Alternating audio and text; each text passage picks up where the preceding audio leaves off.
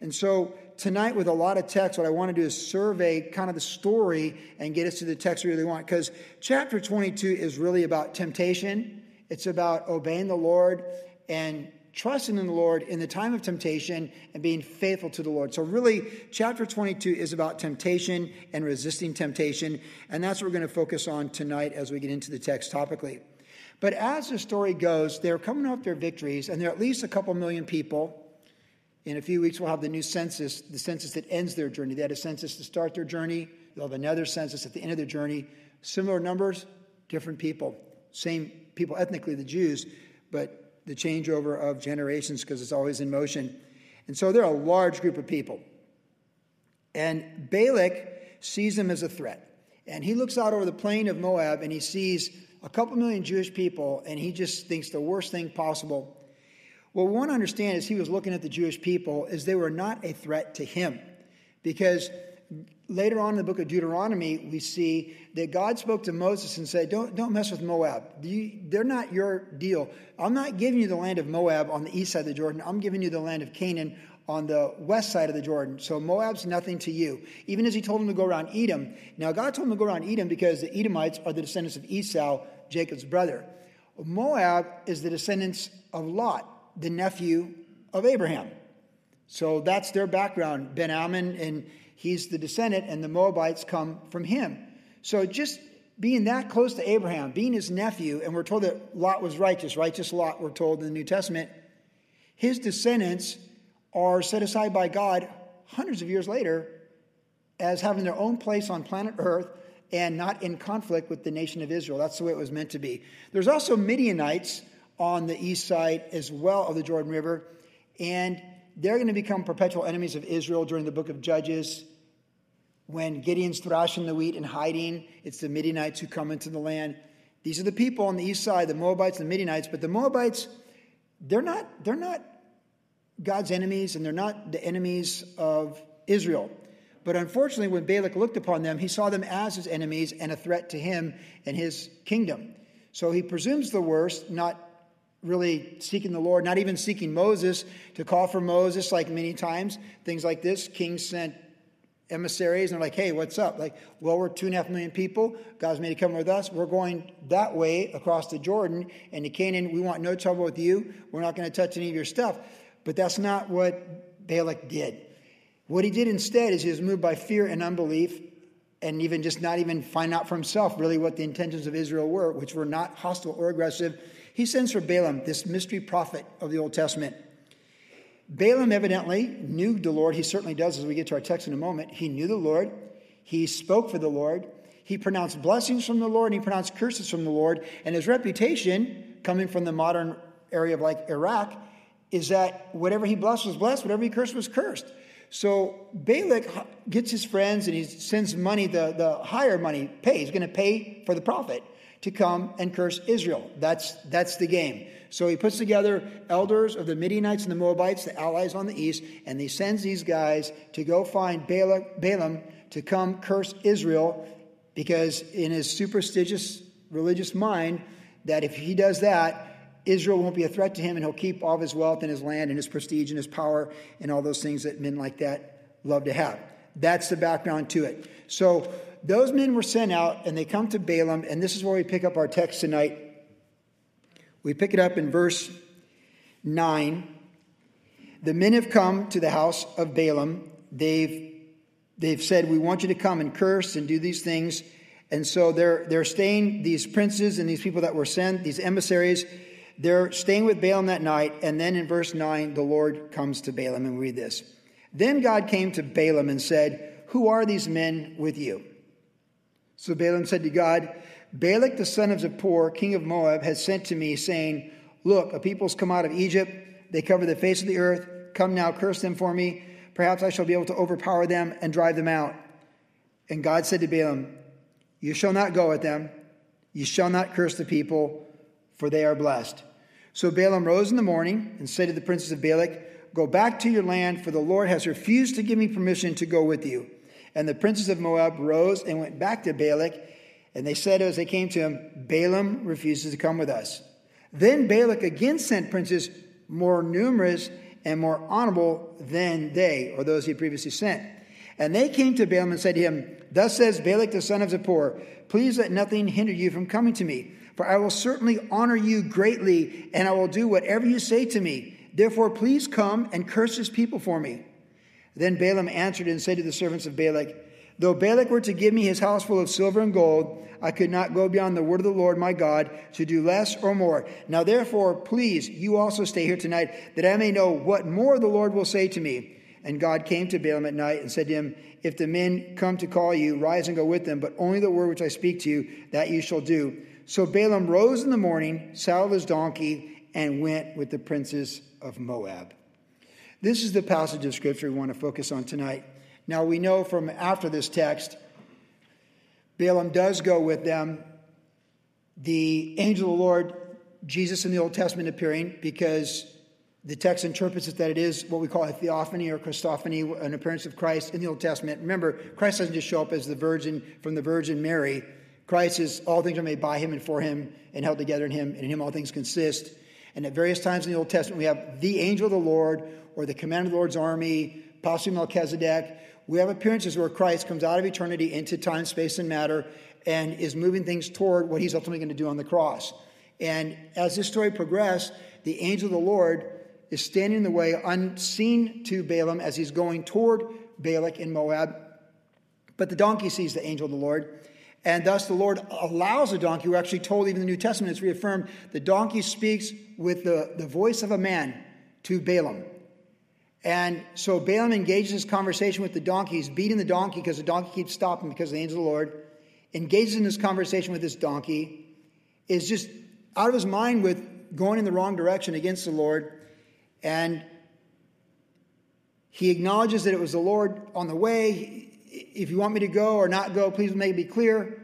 The Lord allows him to go, and he goes. And he comes to Balaam. And we left off the end of the chapter on Tuesday night. We only read one chapter. Where they offer up offerings to Baal, the false god. Balaam and Balak are looking over the nation of Israel at the people and seeing how great they are. So that's where we left off verse by verse on Tuesday night. And that's where the text would have taken us if we went verse by verse through the chapter. But again, the apex, the high tide watermark of this story and the entire story and legacy of Balaam is in these verses that we read verse by verse. For we are told in the New Testament that he loved the wages of unrighteousness. We know that he was driven for money. He was driven by wealth. And we see hints of that in the text tonight. But the New Testament, looking back, tells us that eventually he never does curse God's people. He blesses them 4 times with these prophecies because he'll only say what the Lord told him to say.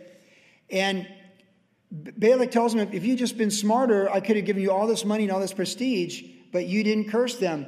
But what Balaam actually did is he realized and explained to Balak, if you can get your women to sleep with these men and commit sexual immorality and worship your gods, then God will chasten his people and he will judge them. But right now he's blessing them. But if you do that, then you can still get your end result as if he's going to outsmart God. So Balaam did receive wealth. He came up with a plan by which Israel could be destroyed, where God himself would destroy them. But as we know, the New Testament and the Old Testament tells us that God catches the wise in their own craftiness. And the foolishness of God is greater than the wisdom of men. And Balaam is one of those examples. So that's the whole panoramic of Balaam tonight and even Tuesday night, verse by verse, and next Saturday, topically. And we'll dive in more on different things Tuesday and Saturday. But we need to kind of know the whole story as we're looking at this life and this moment of temptation. Because it's kind of like Achan in the book of Joshua. He saw, he lusted, and he took. And there are flashpoints with temptation where things happen rapidly. And it reveals what's in us. And if we make the right decisions, we're going to be blessed and bring blessings on ourselves and those we love and potentially even future generations for generations to come. But if we make the wrong choice in those moments and we don't make things right at that moment, there's a time when a day or even a week or a short period of time can profoundly impact our life adversely forever with the Lord in time, space, and matter in the earthly journey, and even are fruit for eternity and can affect generations behind us, many generations. We know that because God brings blessings on future generations, or he visits the iniquities on the children to the third and fourth generation, and the impact of how things affect. So, for example, when Achan took the cursed thing there in the book of Joshua, his entire family perished with him. And we know that. So here with Balaam and this story of these guys coming the first time, and then it cranks up the second time, we get a lot of insight onto temptation and what it means to confront these things, fight through these things, and do what's right. And we can look at other New Testament and Old Testament examples where people made really good decisions that we can grow and learn from tonight. Because of all the things we want to do in 2021, walk with the Lord obediently has to be top of the list, right? I mean, to love the Lord your God with your heart, soul, mind, and strength is the great commandment, and to love your neighbor as yourself is the second. And that is what the Holy Spirit's going to do in our life as we seek to live a Spirit-filled life. And so that's going to be reflected in obedience. So all the things that we can't control that are going to impact our life in 2021, the one thing we do control is the decisions of the person we see in the mirror.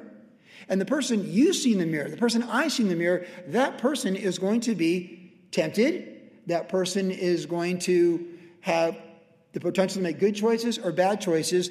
And some of our decisions are going to be very far-reaching for good or bad and how they impact our life. And so as we think about a New Year message here on January 2nd, what can be more pertinent than considering how God has a call in our life? He wants us to obey his word in our life, and the devil's against us. And the world, the flesh, and the devil work together in unholy trinity. The world system, our fleshly sinful nature, and the devil tempting, because he is the tempter, and we're the tempted, and we're tempted by certain things, because in this story, the tempted is Balaam, the tempter is Balak, and the temptation is the great wealth and prestige. And we can break that down for any of us. And we know from the Gospel of Luke that Satan departed from Jesus during his temptation until an opportune time. And Peter the apostle said in 1 Peter that the devil goes about like a roaring lion seeking whom he may devour. We've made it through 2021, and it was a tough schedule. But 2020, we made it through a tough schedule of 2020. But now we're looking at 2021, and who knows what 2021 is going to bring. We can't say, oh, wow, man, we made it through 2020. Like the guy in the story with Jesus. And now I say to myself, do well, soul, you've done well for yourself. Build bigger barns and let's kick back and relax. No. Right away, know this. No one's relaxing in 2021. Not that any of you think you're going to relax in 2021. Right? I mean, you don't really think like 2021 is going to become like soft like a Twinkie and easy peasy for the human race. We've been with the foot soldiers. The horsemen are probably coming. And the key to us standing strong in whatever goes on around us in our external environment is who we are in the secret and the quiet place, in our inner woman, in our inner man, when we're tempted in the decisions we make. And I speak for myself. We individually, we need to make good decisions in 2021 with the Lord. When we're tempted, we need to make the right decisions. We need to obey God's word and do the right thing. And so this text is very pertinent to us because Balaam could have been a super awesome hero of the Bible. Instead, he's just another tragedy in the Bible. But even more so than a Samson, because Samson still made good decisions and did some good things.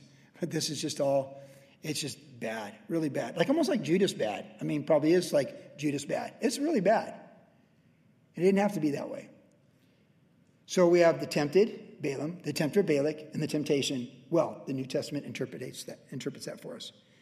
So if you think about this, the first thing I want to point out to you, when we make decisions this year in our personal lives, with the person we see in the mirror, day to day, it says in verse 17, God said to Balaam, you shall not go with them, you shall not curse the people, for they are blessed. This is very simple, isn't it? Like the guys are there, they've come, and Balaam says, what do I do? And the Lord says, you won't go with them. Okay, what part of not going with them do we not understand here? You parents with kids, especially older kids, like, so what part of this do you not understand? You are not going to the party. Like, what part do you not understand about this? You are not going to do this. And you're not going to curse these people because they are blessed. There's three things. You don't go with them. You don't curse them because they're blessed. kind of like a negative, and a positive. And really, we see in the Bible quite often, put off the old man, put on the new man, right? So we get that, the works of the flesh, the fruit of the Spirit. So often the Bible tells us what we should be and what he wants for us by what we're not to be. Like Habakkuk chapter 2. Behold the proud, his soul is not right in him, but the just shall live by faith, right? So this is a proud Babylonian. That's not you. This is a humble servant, Daniel, Jeremiah, Esther. That's you. See, God gives us contrast. So we got a negative. Now, a lot of times people think that the Lord's all about you shall not lie, you shall not steal, you shall not curse, you shall not commit adultery, you shall not covet. Yeah, those are really bad things to do. Some people just don't like to be told no. Your kids don't like to be told no. Our 2-year-old grandson right now, Velzy, he loathes the word no. He mocks the word no. I mean, I've seen some 2-year-olds mock the word no, but Velzy's right up there with all-time 2-year-olds mocking the word no. You say no to him, he's like, no, back. See, like, we don't like no. But no, you can't drink the poison underneath the sink. No, you can't run across the freeway construction because that's a really bad idea. No. See, there's a lot of no's that are to our benefit. No, don't paddle out where it says sharks are in the water. Like, there's no's they're there for a reason. In God's universe, there's things that are no, and things that are yes. There's things that are very bad and destructive and things that bless. His word is not complicated. And as we've mentioned a few times recently, the secret things belong to the Lord, but the things that are revealed belong to us and to our children, which is from the book of Deuteronomy. And it's never the tricky things in the Bible that really give us trouble. And there's not many of them. It's the simple things. In 33 years of being a pastor, and most serious pastoral things I've been pulled into, it's not like some obscure thing, the latter rain of Joel. It's like, she cheated on me, he cheated on me. It's because she did this, he did that, this, that thing, everything. And you lied and you stole. And, it's arbitration in the human experience. It's because people who confess Christ didn't do the most basic things of obedience to the word that they're told to do.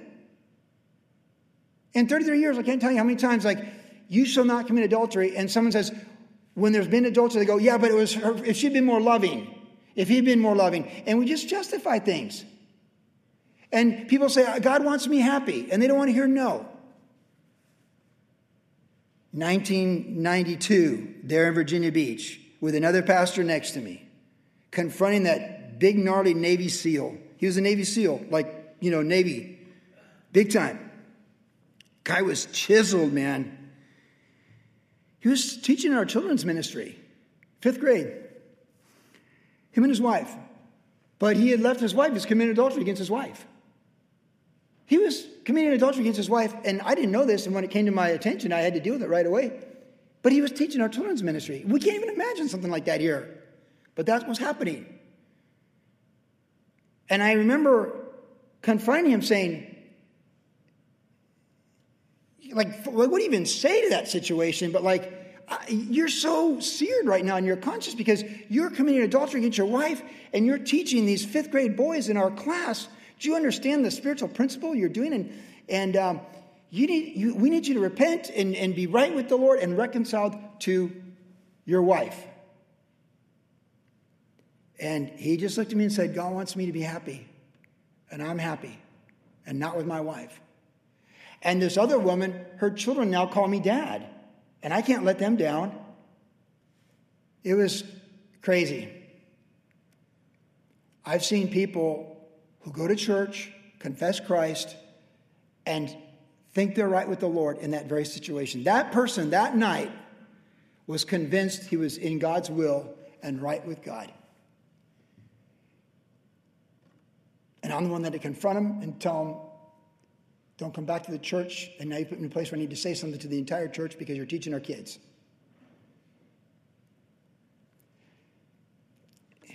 You shall not go with them. You shall not curse them, for they are blessed. What part of the simplicity of God's word don't we get? Don't I get? Don't you get? See, the word of the Lord is pure. His word is a lamp unto our feet and a light unto our path. And thy word, O Lord, I've hid in my heart that I might not sin against thee. It's a restraint against evil. So in this case of Balaam, in this situation, This is the foundation of all that went wrong in his life, because at this very moment, all he had to do is say, yes, I believe that. I receive that. Look, if God says it, I believe it, that settles it, right? That's what we say so often about the promises of God. God said, you don't go with them. And then he says, you don't curse them because they're blessed. All he had to do is take those three things, those three bullet points, put them on his mirror, put them on his refrigerator, tattoo them with magic marker on his hand, and just let that be a lamp unto his feet and a light unto his path. That was his plumb line. That was his compass for what God's will is for your life. Hey, the next morning, Balaam, we're his neighbor. Yo, Balaam, what's up? What's God's will for your life? What's the word of the Lord? I'm not to go with them. I'm not to curse them because God's blessed them. So you see him getting on a donkey a few weeks later. Dude, what are you doing? Right? See, it was so clear, so simple. There's a simplicity and a clarity to God's word that if we just read it, believe it, and receive it and obey it, we will be blessed. When Jesus was tempted those 3 times, he says, it is written, it is written, it is written. To make the right choices when he was victorious where Adam had failed, and he's the second Adam, he's victorious. And then we're told to follow that example against the lust of the eyes, the lust of the flesh, and the pride of life in 1 John by the Holy Spirit through John the Apostle. It's the scriptures. It's the word of God. We're told to resist the devil and he will flee. So we stand on the word, and we know that no temptation has overtaken us, which is such as common to man, and God who is faithful will provide a way of escape. There was a way of escape for Balaam from this. And the way of escape was, God says it, I believe it, that settles it. This is where verse 12, it's all there. You know who lived their life like this was Daniel. Because when Daniel was taken into captivity by the Babylonians around 586 BC, in that range, when he got to Babylon and they stripped him of his identity, gave him a new name, taught him a new language, new culture, completely tried to just re-educate him, if you will. It says he purposed in his heart not to defile himself with the king's delicacies. You see, the key to Daniel's success in a much more harrowing situation than Balaam's. Balaam's is just to get rich. Daniel's just to make it through. Daniel purposed in his heart not to defile himself. He purposed in his heart not to defile himself. See, it was never an option to do anything other than, you shall not go, you shall not curse, for they are blessed. Like if you tell Daniel, you don't go, you don't curse, they're blessed. You know what Daniel says? Hey, I don't go, I don't curse, and they're blessed. That's what an obedient heart does. Because Daniel purposed in his heart not to defile himself. If God had said the same thing to Daniel, that's exactly how he would have responded. Well, I purpose in my heart not to defile myself. I'm going to obey the Lord. So if God says don't go, I'm not going. If God says don't curse them, I'm not cursing them. And if God says they're blessed, and I'm aligning myself with their blessings. And for the rest of my life, I'm going to open my window 3 times a day and face Jerusalem to see those blessings and believe those blessings, which is exactly what Daniel did in Babylon. Another example of this type of integrity at the flashpoint of temptation is Uriah. Uriah the Hittite. You know, David's mighty man. What a contrast. Because David, we're told in the spring when kings go to battle, he doesn't go to battle. He stays at home. And there he sees beautiful Bathsheba, probably topless from the top of his palace. And he had multiple wives. He just could take whatever woman he wanted. But she was married to someone else. So that's off limits. And David sees her. He lusts for her. He takes her. She gets pregnant. As soon as he finds out from Bathsheba she's pregnant, what does he do? Now, Uriah is one of his 30 mighty men. And there's a lot of warriors in David's mighty army during that 12, 13-year reign when they're getting ready to come to power, and the 7 years when he rules over Judah, and then the unification of the northern tribes. Uriah is pretty special is what I'm saying. If it's World War II, he's a 2-star general. Right? He's up there. Uriah is there's not 300 mighty men. There's 30 mighty men. Right? And he's one of them. He gets called back from the war, and David's like, hey, how's it going on the battlefront? He's got this great plan. Go home now. Yeah, just go home and see your wife. Because David wanted Uriah to be sexually intimate with his wife, so when she was pregnant, Uriah would think it was his child. But Uriah wouldn't do it. He's like, how can I go be with my wife when my compatriots in war are at the battlefront risking their life? How can I be with my wife intimately? See how much integrity there is there? That's just like you talk about like a team player, like a warrior and the culture of a team. Like, how can I see this is a man of deep character and integrity? And then David's all, oh man, he's one of those guys. So I'm going to get him drunk. Now, just having a discussion with one of my children the other day about, they were saying with alcohol, what always terrifies them about alcohol is that it removes your common sense, right? Like many of you know that. But you just suddenly like do things you wouldn't do otherwise. It removes these restraints. So David's like, hey, we'll get Uriah like drunk, and he'll be like, yeah, he'll be removed all those high standards and lofty standards that he has, like, you shall not go with them, you shall not curse them, they're blessed, like all that kind of stuff. That'll go right out the window. Since he started drinking, he'll go home and be with his wife, and this is good to go. But he didn't do that. Even when he was stone drunk, in all that inebriation, he maintained the integrity and the character of his heart. For his convictions of his integrity, what he had purposed in his life that he would not do. David could not weaken Uriah's convictions even with alcohol. And now as if for Uriah, he would die for it. He would die for it. David, of course, had him sent to the heat of the battle, and he was killed in combat and died with his integrity. And the consequences for David, of course, were so far-reaching that 2 Samuel is pretty much all about what went wrong with all of his offspring after that. You see, Balaam could have been somebody great in these couple of verses here, but instead he became someone not so great because he didn't make the right decision. He didn't have the moral backbone. He didn't have the compass of right and wrong. He didn't have the plumb line. This is a line I never cross. He had none of that. He's a prophet for hire. He knows the Lord. He's blessed. And it's but what's in it for him. And it's scary. It's scary and it's sobering. He didn't stand strong at the point of contact, at the first temptation. In fact, we get some insight to what really was wrong with him in verse 13, where it says, for the Lord has refused to give me permission to go with you. Well, he sounds like a victim right there, huh? Oh, yeah, I would go, but, the Lord has refused me. Yeah, I want to go to the party, but mom and dad said no. Like, I would go to the big party, but, my parents have said no. Like, whenever you said that, you really wanted to go to the party, and you're blaming your parents. So, see, this reveals his heart. This is also critical to the flashpoint of who he is and what he could have done. Because here's where we see his lack of faith and his lack of trust in the Lord. Instead of just aligning himself with God's heart, God's mind, God's character, God's integrity, he just is like, well, I God's forbidding me from going with you.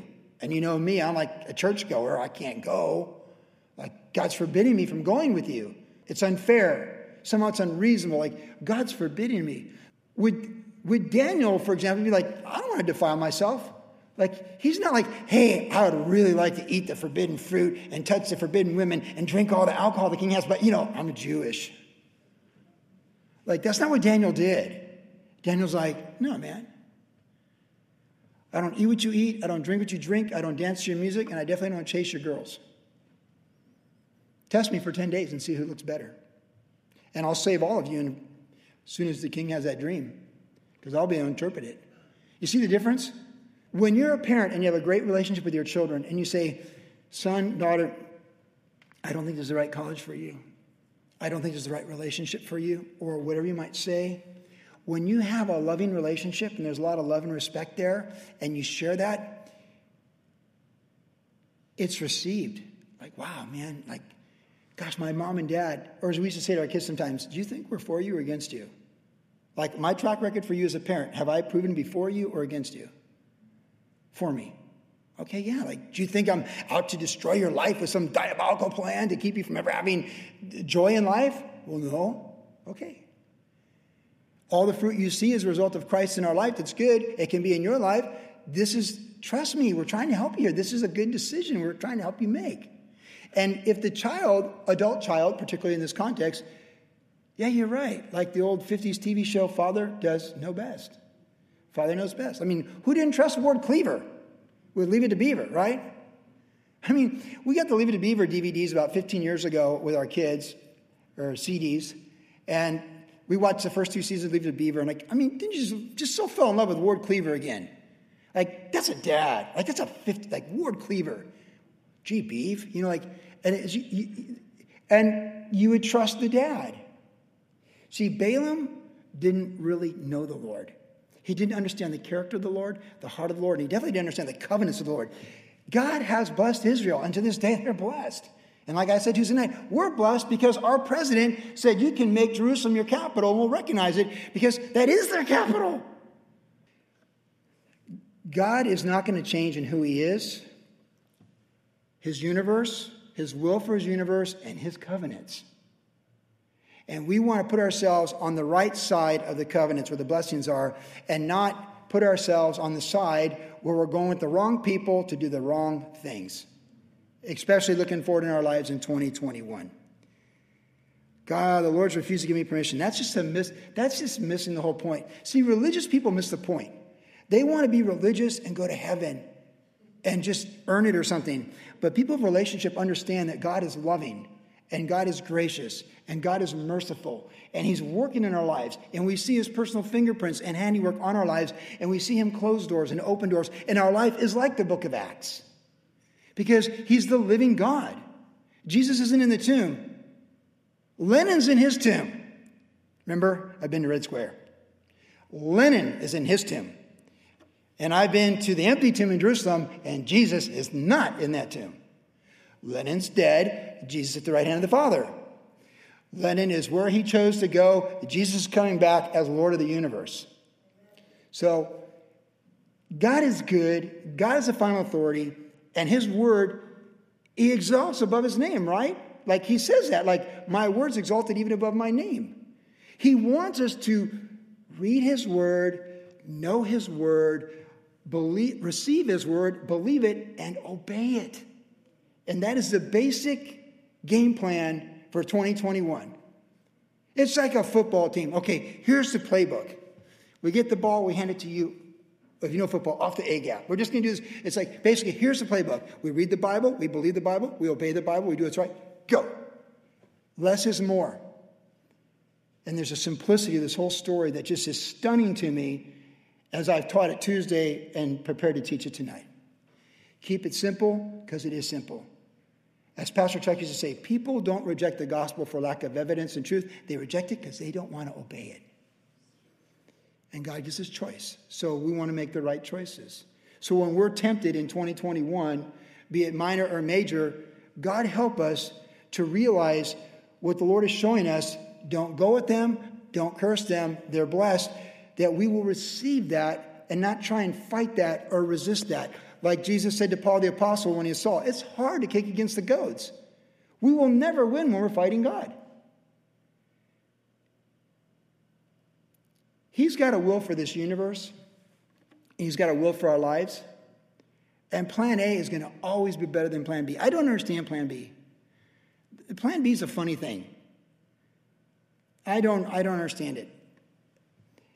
I mean, it's like a chessboard. Like with choice and sovereignty, he'll let us do something, and it seems like not really the A plan A, but it's plan B. But somehow by his grace, he'll redeem it and use it. Like, I don't understand that. But I understand this. You won't go with them. You won't curse them. They're blessed. Do you understand that? See, I try to explain to you permissible or plan B. We could be here all night, like drinking coffee and talking lofty ivory tower stuff. I have time for that, and I'm not interested in that because that's what belongs to the Lord. The secret things belong to the Lord. What's revealed to us and to our children is right here. You don't go with them. You don't curse them. They're blessed. So you keep that our life this year going forward. For us as a church, for you as an individual, for our families, for the body of Christ worldwide.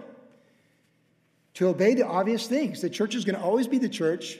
Whatever we face from governments or anything that can come our way, we're going to keep being the church. And God's word is going to continue to be the standard for his church, for our church. And we want to help the body of Christ globally continue to be who we are, because Jesus is the same yesterday and forever. And what is forbidden is forbidden. What is not to do is not to do. And what is blessed is blessed. So stay away from that and move toward that. That's what we want to do. Now, we also see that eventually he crossed the line. So we see the temptation, and then we see his blaming the Lord. And as you progress through verse 15, the temptation rises, okay? So the devil will crank it up. So, here come, they sent more princes, more numerous and more honorable than they. More, right? Like the devil will pour it on. What's it going to take? What's it going to take? More money? What will we risk for what? The devil's always looking for the price of betrayal. For Judas, it was 30 pieces of silver. Man, he didn't get to spend it either. They also tempted him with, honor you greatly, do whatever you ask. And again, we see Balaam's heart in verse 18. He says, though Balak were to give me his house full of silver and gold. I wonder what he's thinking of. It even says that, right? Like, gee, Balaam, what's on your mind? Well, if he even gave me his house full of silver and gold, how do you know he's got a house full of silver and gold? You see what I'm saying? Like, it's like, oh, if even, I'm not going, he gave me his whole house full of silver and gold. Sometimes when people say stuff, like out of the abundance of the heart does a person speak? Yeah.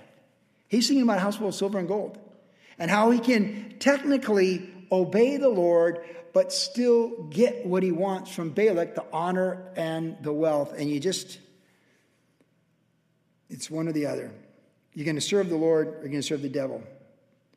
But you can't serve both. Jesus said it's impossible to serve God and mammon, right? It's impossible. Balaam was trying to go for that. And then he said in verse 18, I could not go beyond the word of the Lord my God to do less or more. Isn't that funny? Because God already gave him his word. God already gave him his word. No, they're blessed. And I was like, well, now let me just go back and see if there's something more. Like, what more do you need to hear? Well, go back and ask your parents again if you can go to the party. Well, they already said no. Well, just go ask them again. I mean, maybe they'll change their mind. Maybe you promised to mow the lawn on Saturday. You know what I'm saying? Like, God's not a human. He's God. He's perfect. He's our creator. We're the clay. He's the potter. This is all where Balaam failed right here. This whole thing. The first wave of temptation, he did not have the integrity. He did not have the character. He did not understand God's character, God's heart, God's promises, God's universe, or God's covenant. He just has this power that God gave him that is not surrendered to the Lord. He's just got lust in his heart for covetousness and wealth that is just going to destroy his soul and cost him his life. That's what he's got. And somehow God's unfair to him in refusing to give him permission. And the devil knows he can come back on that person because they're not like Daniel. How many times do we read about Daniel being tempted with eating the wrong food and all that stuff? We don't. Just once. And then when he has to go in the lion's den, who else would you expect to stand there except Daniel, because he's a man of integrity and character. He's already proven himself in his teen years. Of course he's going to be the guy in his 60s to hang out with the lions all night. It's not his first rodeo. Maybe it's a different temptation for Daniel at that time, like fear of being devoured by lions, a little different than like not eating food that's defiled for an Israelite. But if you're going to stumble over this one, the devil's just going to keep coming after it, keep coming after it, keep coming after it. And if he knows that this is the weakness and this is the breach in the wall, he's just going to come after it. And he knows you're going to fold and capitulate. He knows that about me. He knows that about you. He knows that about us, the human race, the human experience. Yep, he knows that. Where did Balaam ultimately go wrong? When he crossed the line. See, I may know what more the Lord will say to me. There was nothing more for the Lord to say. That was the problem. And he said, I won't say anything more than what the Lord says, but he actually did. The story gets really eclectic after verse 22. The Lord's like, okay, yeah, you can go. Or verse 20, like, yeah, you can go with them, but don't say more than what I tell you to say. Listen, it says in verse 21 that Balaam rose up in the morning, saddled his donkey, and went with the princes of Moab. All you have to do is compare that verse to the verse where God says, don't go with them, don't curse them, they're blessed. So whatever the previous verse where God says, okay, you can, only the word which I speak to you, you shall do. Now, God still spoke prophecies through those 4 prophetic words of Balaam. But Balaam gets wiped out. God uses a talking donkey and a worthless prophet, and he still gets glory. I don't want God to get glory in my life because I'm a talking donkey or a worthless prophet, and neither do you. We want God to get glory because we're plan A, we're seeking his will, we're receiving his will, and we're doing the best we can to obey his will. That's our life. That's what we want our life to be in 2021. And by the way, if a donkey starts talking to you, or a guinea pig, or a cat or a dog, not guinea pig language, but like guinea pig talking man language, you probably should stop and think very seriously about where you're going and what you're doing. It really happened. The donkey really did talk with a human voice. And this guy still went his way because he'd already crossed that line. When he got on that donkey, he got on a donkey that's going to talk. And he's crossed a line. The one Pastor Chuck used to warn about, that you cross a line that you never come back from.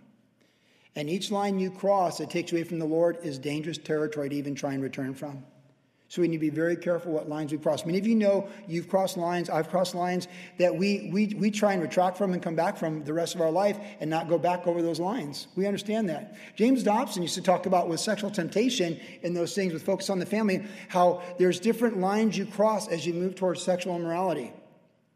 And as you cross each line, you very rarely ever retract from those boundaries, but you keep progressing toward the other lines and crossing them. And we find it to be very true in the human experience.